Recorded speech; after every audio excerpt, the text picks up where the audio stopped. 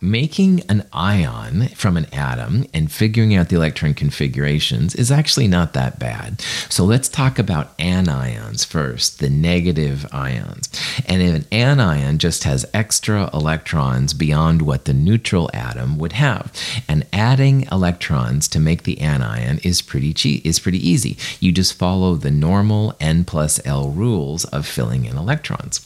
So let's make the phosphide ion, which is P negative 3. So phosphorus is neon 3s23p3, but like we talked about, the 3 P's can hold up to 6 electrons. So when you make phosphide, you have an extra 3 electrons. Remember, phosphorus in group 5 minus 8 has a negative 3. The negative 3 means 3 more electrons, and they are just going to go in that 3p configuration. So phosphide would be neon 3s23p6 or argon. Notice how we went from a paramagnetic atom to a diamagnetic anion. A lot of the common anions and cations are actually going to be noble gas configurations and diamagnetic, which is kind of cool. So if you're making an anion, just add the electrons as if it was normal. All right, just add them using normal N plus L rules and you're good to go. Cations, the positive ions of the atom, all right, what you want to do in these cases is you're going to take away electrons from a configuration. And the rule is a little strange. I want to focus on that. You want to take it from the highest N, and if there's a tie, then you take it from highest N plus L. Phosphorus does make a positive 3 ion. It's rare, but it does happen. And to make a positive 3, you have to remove 3 electrons. So in this case, you could remove electrons from highest N. So if phosphorus has 1s2, 2s2, 2p6, 3s2, 3p3. But the highest N would be the 3s and the 3p. Those are higher than the 1 of 1s or the 2 of 2s and 2p. So we're going to remove the electrons from 3s or 3p, but there's a tie. All right, which of those 3s do we pull them from? So the second part there says if it's a tie, highest N plus L. Highest N plus L basically means that last one's in equal first one's out, but in this case, 3p would be higher N plus L than just 3s. So for either way, you want to take them away from the 3p.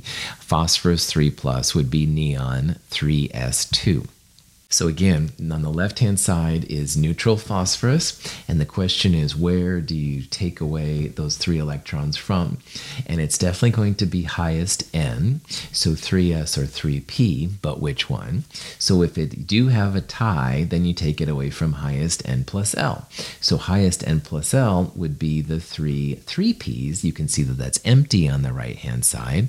You end up with 1s2, 2s2, 2p6, 3s2.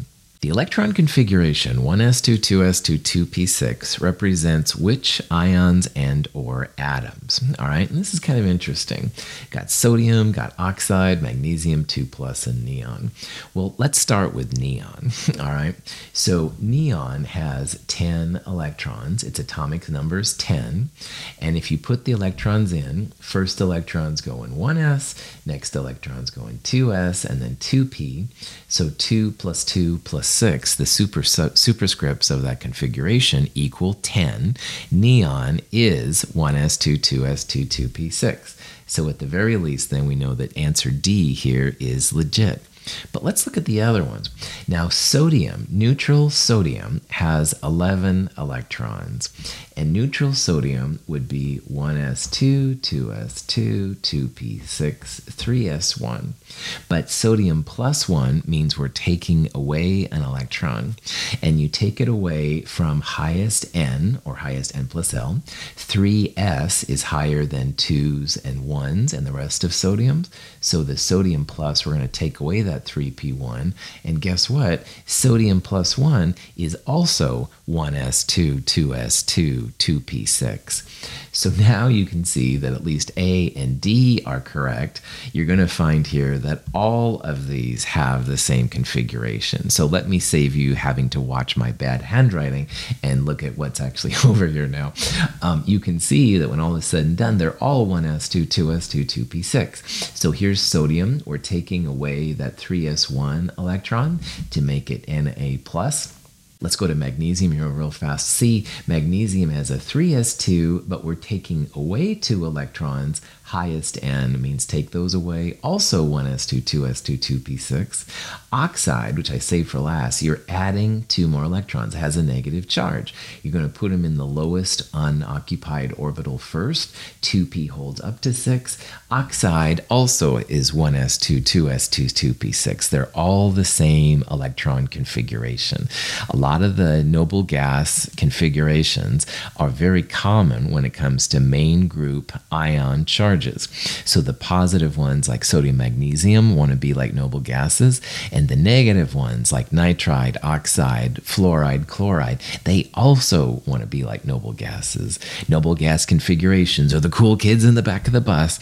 All of the ions kind of want to be like them.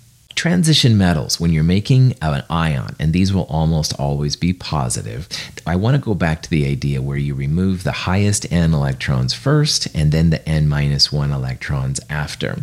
Now, before so far, when you've made a positive ions, it's always worked out that the last electrons in are the first electrons out. But you don't necessarily see that with transition metals. And let me show you an example. Iron, neutral iron, is argon 4s2 3d6. And the two most probably stable configurations of ions for argon are iron 2+ and iron 3+. Now remember, the rule is remove highest Ns electrons first, and then after that, if there's a tie, go highest N+L. Well, iron has 4s2, and 4 is higher than 3. So what that means is that the first electrons out for transition metals always the 4s2 or 5s2 for the next ones, or 6s2. So iron plus 2 has an argon 3d6. None of the d electrons were touched. If you make iron 3+, then you take away one of the d electrons, because then you've got a tie between 3d, 3p, 3s, etc., etc. I'm pointing this out because when it comes to transition metals, the last electrons in are not necessarily the first electrons out. So in iron's case, 4s came out before 3d, even though as you're filling the electrons in, the 3d electrons were filled in after the 4s, which is very wild. Here's orbital box notation. Our iron 4s2 3d6 becomes just 3d6 when you have the iron 2+ ion. And if you make, of course, iron plus 3, then you have 3d5. So again, always remove electrons from the highest N value first. And that usually means the s electrons before the d's you just finished putting in. Notice how the magnetism changes quite drastically. So for example, the iron and the iron plus 2 would both have 4 unpaired electrons, but iron plus 3 would have 5 unpaired electrons. Hund's rule, keeping all of them separate as long as you can. So iron plus 3 would be very paramagnetic. More unpaired electrons means more paramagnetic. And this is basically saying what I just said, so I guess I just couldn't wait. Anyway, the number of unpaired electrons as it goes up, the degree of paramagnetism also increases. All right, so here's zinc plus 2. We're removing the 4s electrons first because highest N before lowest N, but zinc plus 2 is diamagnetic. It has a 3d10 outside of the argon core, totally diamagnetic. On the other hand, iron plus 2 has 4 unpaired electrons, which does make it paramagnetic. Here's an example of manganese 2+. Manganese 2+, you remove the 4s electrons as well, and you end up with 3d5. So if I asked which of those ions was the most paramagnetic, you would say that manganese 2+ was the most paramagnetic. Usually the more unpaired electrons you have, the more paramagnetic something is. And of course, zinc as a diamagnetic system wouldn't be magnetic at all. It would be the least paramagnetic or non-magnetic, something like that. Which ion corresponds to this configuration? So notice that there's no 4s electrons. All right, so this is going to be an ion because the 4s electrons get filled in first, but if they've moved away, then it's going to be taken out. And there's also some 3d electrons. And if you count them up, 2 in the first box, 4 in the second, 5, 6, 7, 2, 4, 5, 6, 7. This is a 3d7. Now, having an electron periodic table here can be super helpful. And what I'm going to do is I'm literally going to start counting at scantium, SC number 21, because scantium would be a 3d1. Titanium would be 3d2, vanadium 3d3, chromium 3d4, manganese 5, iron 6, cobalt would be 3d7. So neutral cobalt would have a 4s2 3d7 configuration.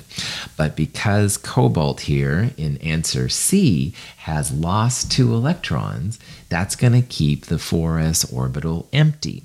So I'm going to argue that answer C would be correct. And if you actually figure out the values, here they are.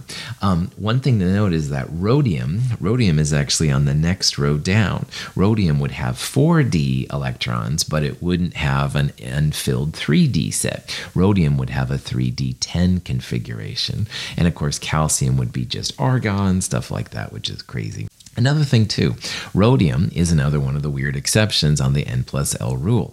Rhodium is actually krypton 5s1 4d8, fascist krypton. Up there I wrote it as krypton 4d6. All right, and again, either way, or neutral rhodium would be, neutral rhodium would, I wrote down as krypton 5s2 4d7. Neutral rhodium is actually krypton 5s1 4d8. This is again chemists' inability to understand totally what's happening. N plus L, which is what we are using, works pretty well most of the time, but there are some exceptions, fascists. However, as an ion, you could use either configuration and end up with the same result, which is also good.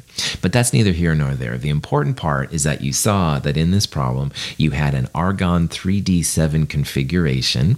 Because the 4s was empty, the 4s electrons had to be removed. And what I literally did is I just counted left to right from scantium 3d1 over to cobalt 3d7, and because that cobalt without 2 electrons would have an empty 4s, cobalt 2+.